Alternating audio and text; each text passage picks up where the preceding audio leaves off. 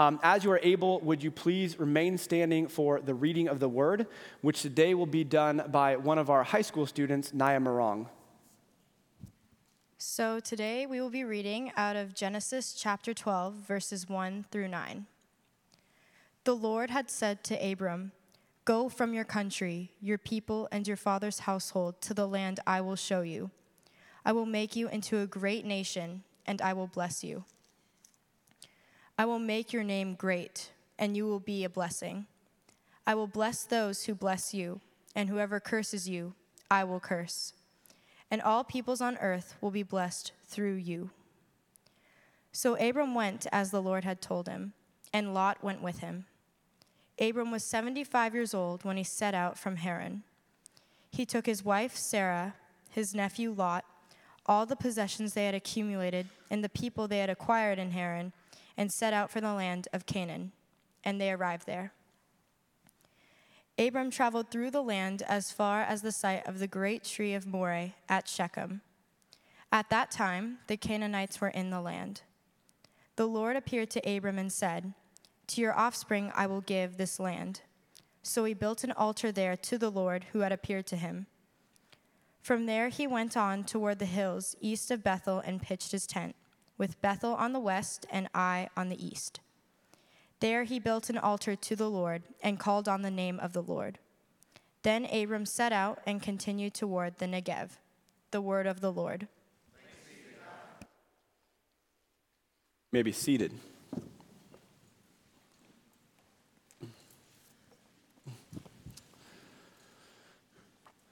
Well, today we are wrapping up our Genesis series in the beginning, where we are just covering the first parts of the first 12 chapters of the book of Genesis, which means that next week we are kicking off a new series going to be called the Passion Week. We are going to be spending 4 weeks focusing our hearts and our minds on some of the things that Jesus did in the last week of Jesus' life leading up to the cross. And so we are excited to dive into that together as a church in terms of the Sunday sermons, but we also are very excited to offer you a free resource, a gift to you. It is a devotional called The Passion, talking about exactly that, the final days of Jesus. And so this will cover a few more of the elements of the final week of Jesus' life. So these devotionals are available to you today out in the lobby. They will also be available next Sunday.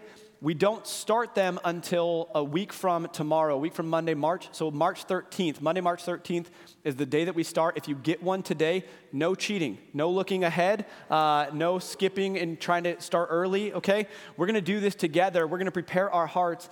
And we figured, with Christmas, we always have the Advent season, preparing our hearts for Christmas.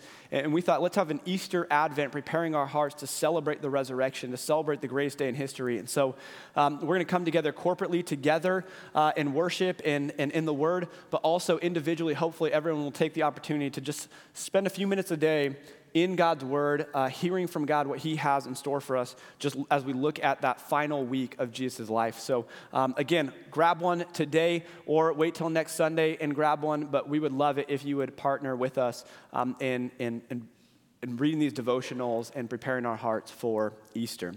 So before we get to that, we do have one final week in the book of Genesis. In the beginning, we're diving into Genesis chapter 12. This is a really important story for our understanding of the scripture, of who Christ is, of who God's people are, who we are as the church.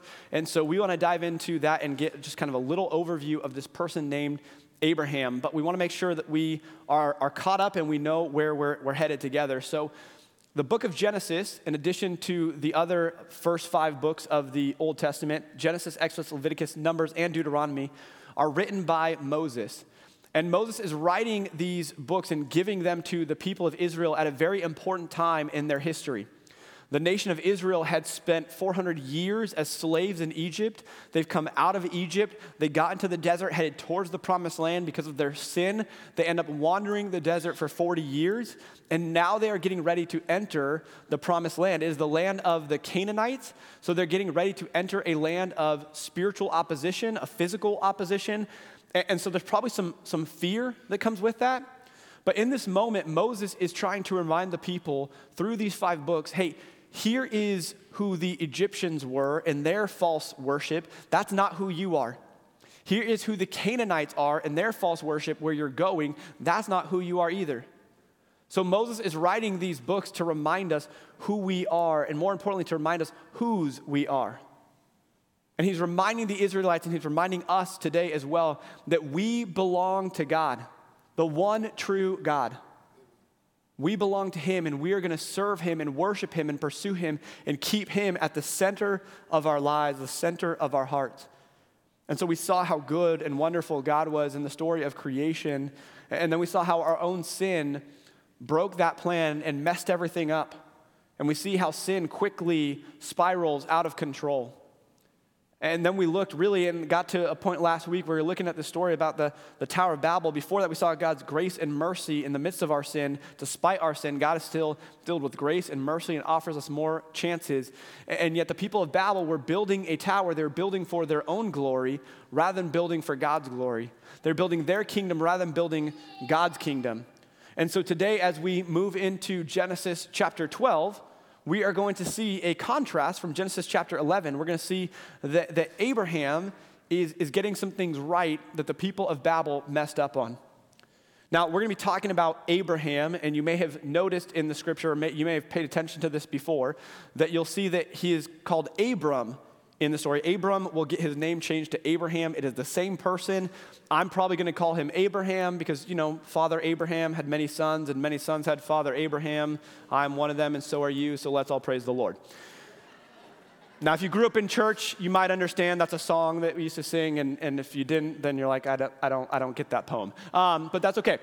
Abraham is critical to the understanding of God's story, of our story, of looking at who God is and how he uses his people and who his people are and our relationship to God.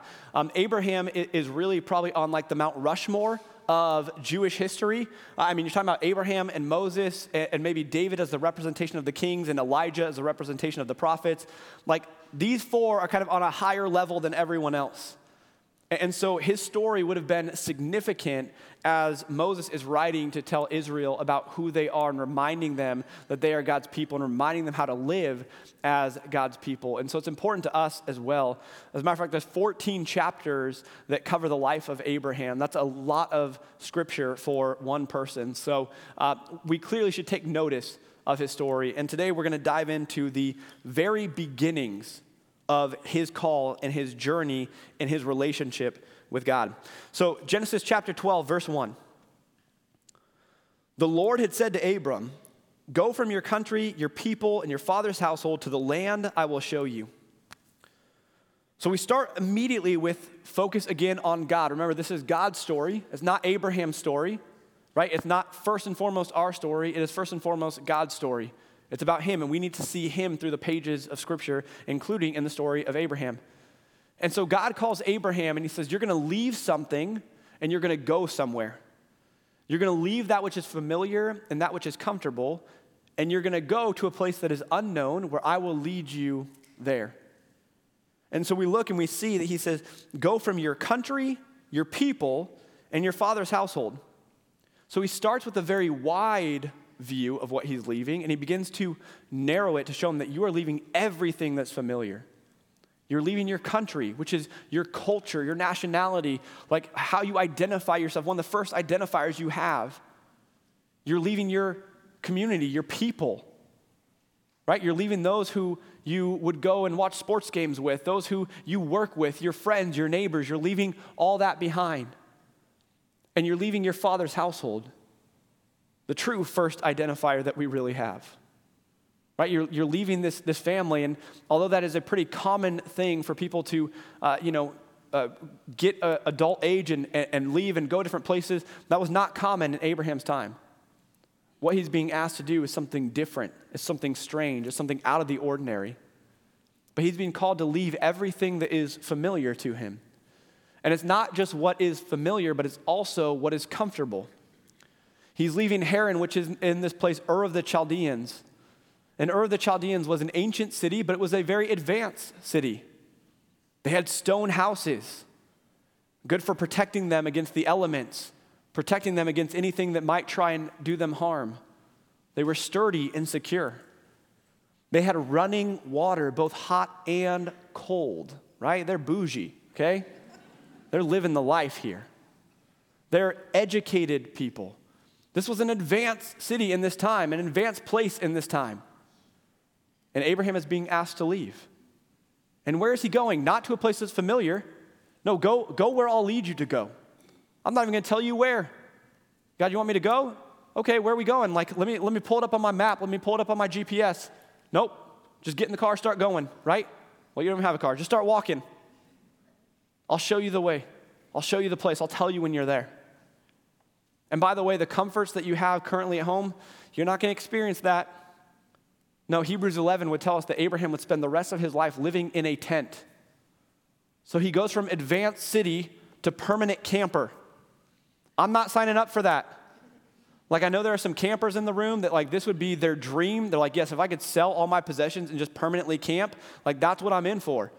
But I'm going for the VRBO with a hot tub or maybe a hotel with room service, right? And he had these things, and he's leaving it behind because God has called him to leave it. And so here's what I want us to understand. While the call is hard, it's also valuable. God calls his people. What an amazing blessing that is. God calls his people. Just think about that for a moment. That he chooses us to be in relationship with him. He chooses us to be a part of his plans and his purpose. God has called us to him. He's called us to the life that he has in store for us. He's called us to obedience with him. He's called us to love him and to love others. Like, the fact that God chooses to use sinful, broken, flawed people like you and I is an incredible gift from him. And Abraham, we can often look back and we know some of his weaknesses, we know some of his failures, but I want us to understand that oftentimes we're gonna hold Abraham up because there's moments of faith that are really good. There's some things that we can look at and say, okay, this is how we should live in response to God, the way Abraham lived in response to God. But I want us to understand, at the beginning here, Abraham's a nobody. Like, he's not like the king of some nation. He's not necessarily a super holy person. He's living in a place where their primary worship was pagan worship. They're worshiping false gods. So most likely, that's what he was doing. He was probably living as the culture lived. And yet God says, Abraham, I'm choosing you. I'm calling you to myself. I'm calling you to a new life. I'm calling you to be something bigger than you could have ever been by yourself. God calls his people, and he's called you and I to relationship with him, to obedience to him, to serving him, to being a part of what he has in store for us, to be a part of what he's doing in this world. What an amazing blessing that is. And here's the thing. For some of us, we look and we say, well, okay, Abraham left everything that was comfortable, everything that was familiar, and he's going to a place where he doesn't get to see where it is. He doesn't know what the journey has in store for him. That's really hard. That's really challenging. I don't know if I could do that all the time. And maybe some of you feel the same way. Maybe some of you look and you're like, I don't know that my faith would lead me to take that step. I don't know that I could leave behind that which is right in front of me, that which I'm experiencing, that which I'm living in right now, which is familiar and comfortable. I don't know if I can leave that just on the hope that God has something better in store. And maybe the problem for us, if we're not willing to take that step of faith, maybe the problem is that we don't know who God is, or we don't know his promises for us. See, Abraham's asked to do something very challenging, and God immediately says, by the way, I'm going to do the way harder work for you. It's going to be about me. And I have all these great promises for you.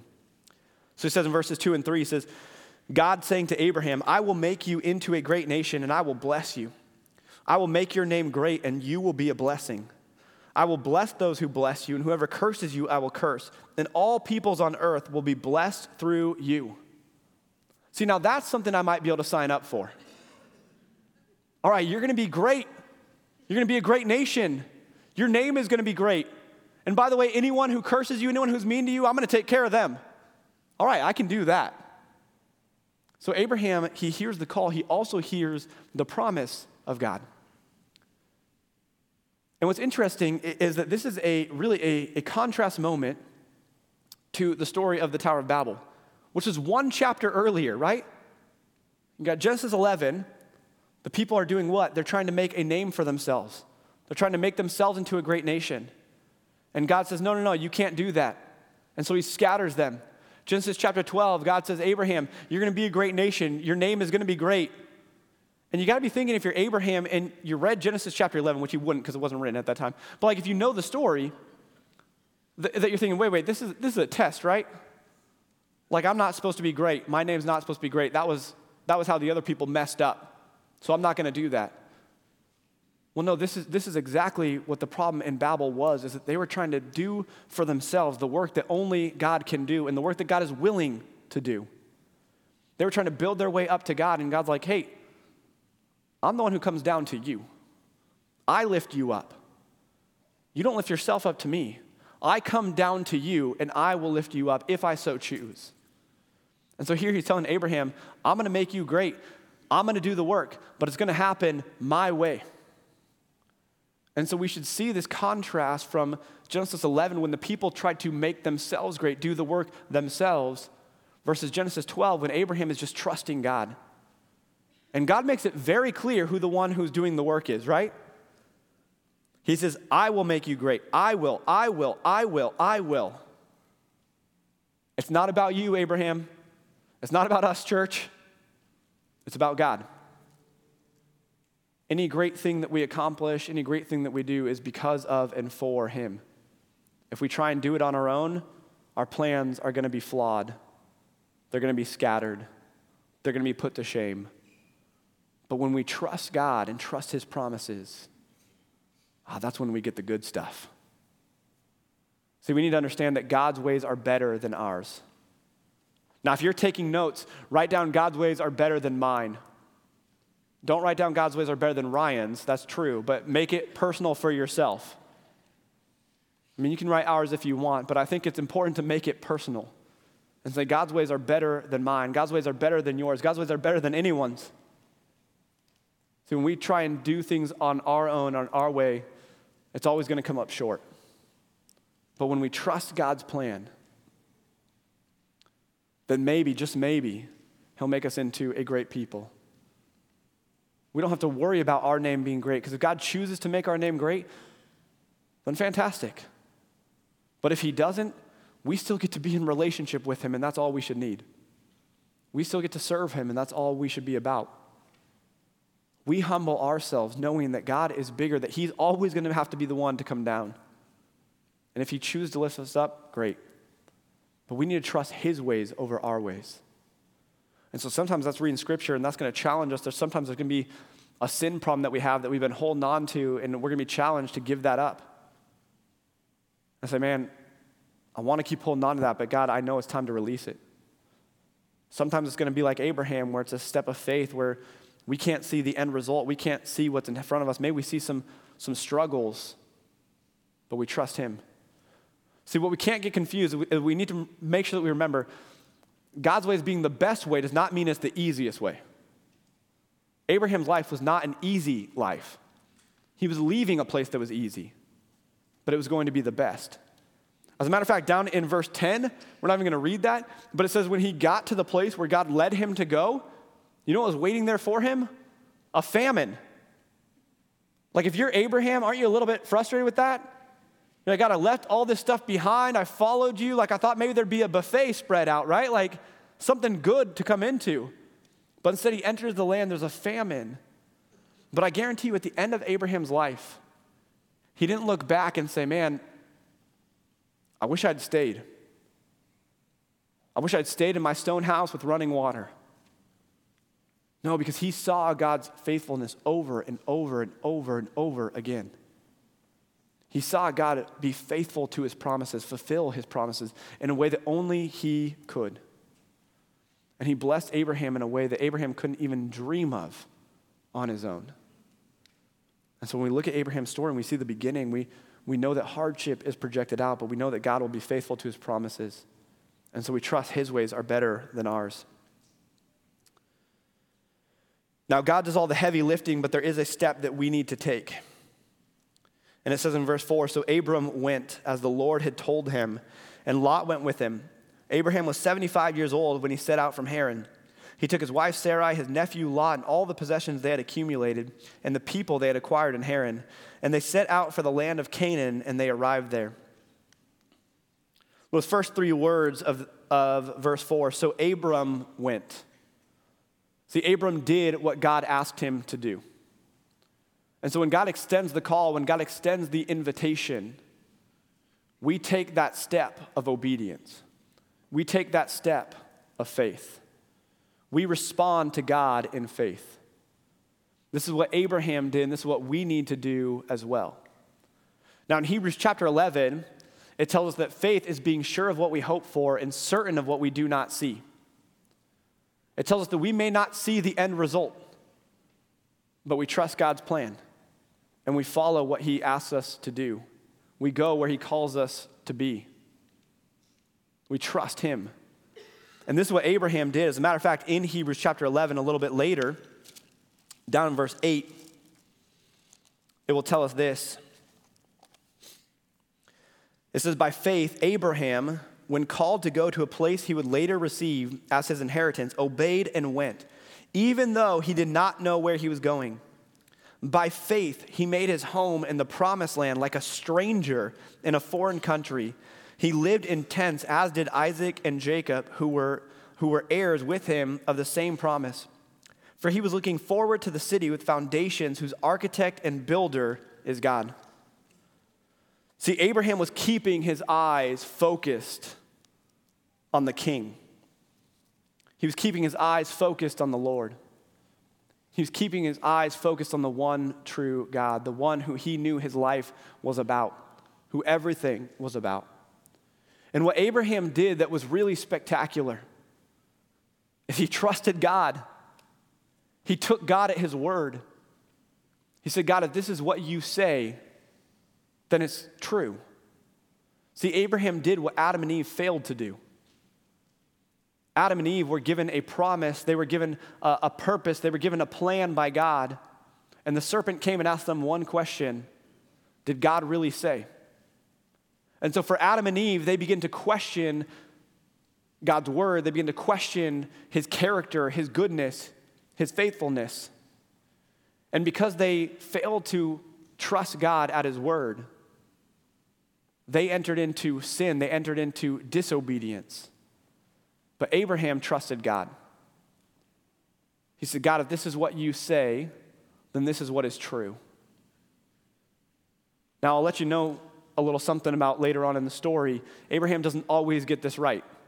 Comes a time where he really messes up. He's not perfect. But in God's grace, he continues to give us second chances or third chances or fourth chances or however many chances we need. And he continues to point us back on the path that leads to life. But we need to be willing and able to accept God at his word. To say, God, if you say it, then you will do it. If you say it, it is truth. If this is what you call me to, then this is how I'm going to respond. Because I believe your promises, I'll take you at your word. We respond to God in faith. And that's what Abraham did through his whole journey. As a matter of fact, look at these next few verses. It says, Abram traveled through the land as far as the site of the great tree of Moreh at Shechem. At that time, the Canaanites were in the land. Now pause, this is important. Abraham is entering the land of the Canaanites. The nation of Israel is about to enter the land of the Canaanites. Yes, thank you to the 3 people who participated. It's okay, we don't normally do that, so I understand. They're about to enter the land of the Canaanites, so when they see the word Canaanites and they see Abraham entering this land, the promised land, but they see the opposition is going to be the same, their ears are going to start to tune in. They're going to say, wait, what happened? Because we're going into this land of opposition, and so did our father Abraham. And it says this, in the land of the Canaanites, the Lord appeared to Abram. God showed up in the place of battle, in the place of opposition. And he said, to your offspring, I will give this land. God made a promise to him there, saying, I will take care of you. I will provide for you. I will do what I've already told you I was going to do. So he built an altar there to the Lord who had appeared to him.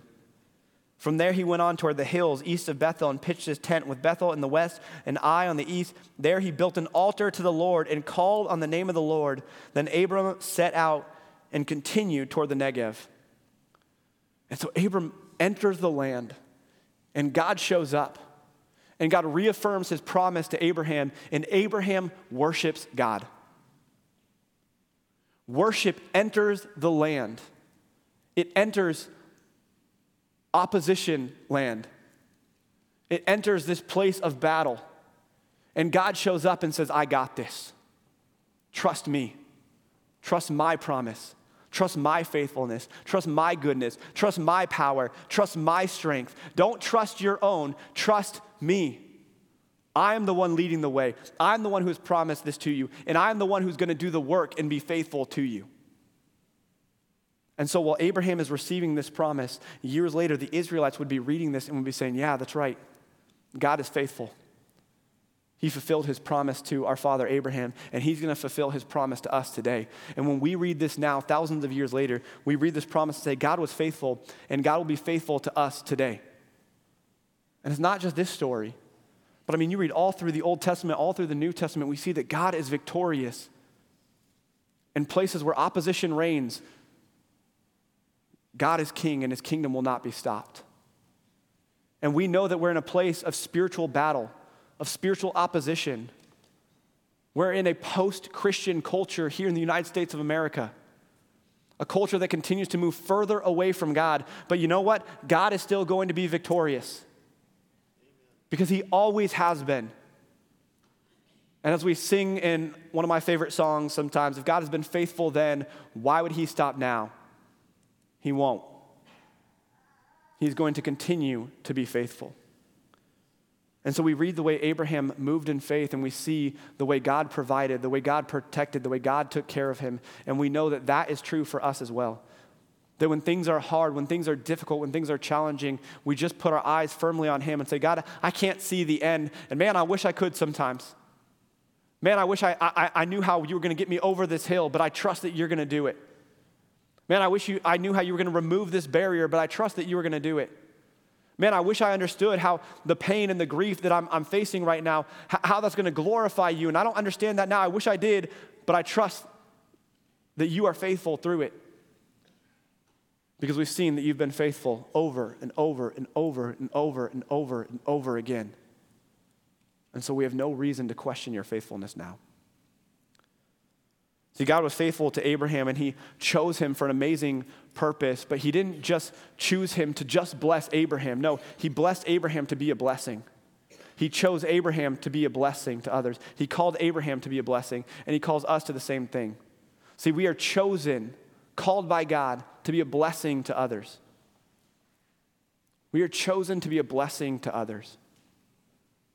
God didn't just give you faith so that you could hold on to it yourself and say, look how great I am. God chose me. No, he gave you faith so that you could share that with all the world, so that you could be a light in the darkness, so that we could be pastors in our areas of influence.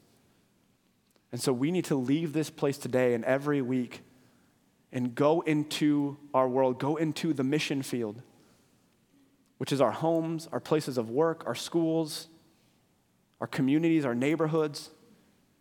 And we need to do what God has called us to do, to be a blessing to others by showing them the love, acceptance, and forgiveness of Jesus Christ, by boldly speaking truth and proclaiming Jesus to this world. And so here's the thing, as the people of God, that's who we are. And I want to issue a challenge to us as this local congregation of the people of God, as this local gathering of the people of God here in Carmichael. Christ Community Church, we don't just read about faith, we live faith. And so I have a challenge for us this week, that we would take one of three steps, or all three steps this week. And the first is this: listen to God. Listen to God. Maybe you really are struggling to live the life that God has for you because you don't know him.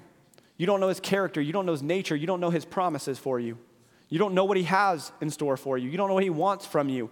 Open up your word and listen to God. Listen to his voice. Spend time in prayer. But don't just talk the whole time. Actually pause and listen. Ask God to reveal his purpose, his plans to you. Spend time in community so that we can help interpret the Bible together. Spend time being discipled to hear from someone you trust who knows God and may help you see God's plan for your life. Listen to God. The second thing is live the life that God has for you. See, some of us, we get really good at studying the Bible, we get really good at memorizing God's word, and we're really bad at actually doing anything about it. Some of us, we know God's laws, we know his commands, but we still live in sin because it's comfortable, it's familiar. It's what we've always done. Some of us, we know that God is leading us to something bigger than ourselves, that he has a plan for us, a purpose for us, a mission for us, but we don't want to do it because it's too hard. We don't see how it's going to work out. Live the life that God has for you. Do what he's called you to do. And third and finally, something I think that most of the room needs to hear, because I think most of the room has taken those first two steps. Love someone the way that God has called you to do. Love someone the way that God has loved you. And see, this is my challenge to myself, because so often I take working at a church for granted. I take the fact that people will show up and I get to proclaim the word on a weekly basis for granted. And I think, well, I've done my share on Sunday, so I don't need to do anything Monday through Saturday. But that's not truth. Not for me and not for any of you as well. See, God has placed us in our communities, in our neighborhoods, in our areas of influence for a reason. He says, I want you to go and love some people. Maybe it's just taking the first step and saying, hey, who can I serve this week? Who can I serve and demonstrate Jesus to them? Maybe there's some people I have a relationship with, and I'm just going to put an invite out to invite them to church. You can invite them to Easter Sunday. We only got a few more weeks before that. Or you can invite them to next Sunday and say, hey, we're doing this whole thing leading up to Easter. We'd love for you to come and join us. When's the last time you invited someone to come to church with you? Or maybe it's taking that third step and saying, you know what? I need to share the gospel with somebody. There's some people in my life that I need to share Jesus with that don't know who Jesus is. And I've been too afraid or too busy or too whatever to share it with them. Maybe this week is the week you do it. Listen, I'm issuing this challenge for myself as well as for you. But here's what I would love. I would love it if every person in this church took one of those three steps. I would love it if every follower of Christ really went out and invited someone or shared Christ with someone or served someone this week. And I would love to hear some of those stories. And maybe even share some of those stories next week. So my email should be in the bulletin. It's ryan@cccnow.com.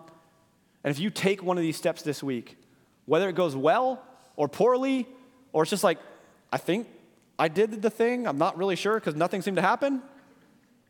Like, praise God that you took the step. Let's celebrate that together. Send me an email. Let me know how it went. Again, some of us may be yelled at. We'll celebrate that. Praise God, maybe that was a seed being planted. Some of us, we're going to maybe lead someone to Christ this week. Praise God. How amazing that we get to be a part of that. But church, let's be the people of God in action. Do what God has called us to do. We are chosen to be a blessing to others. So let's actually live that out.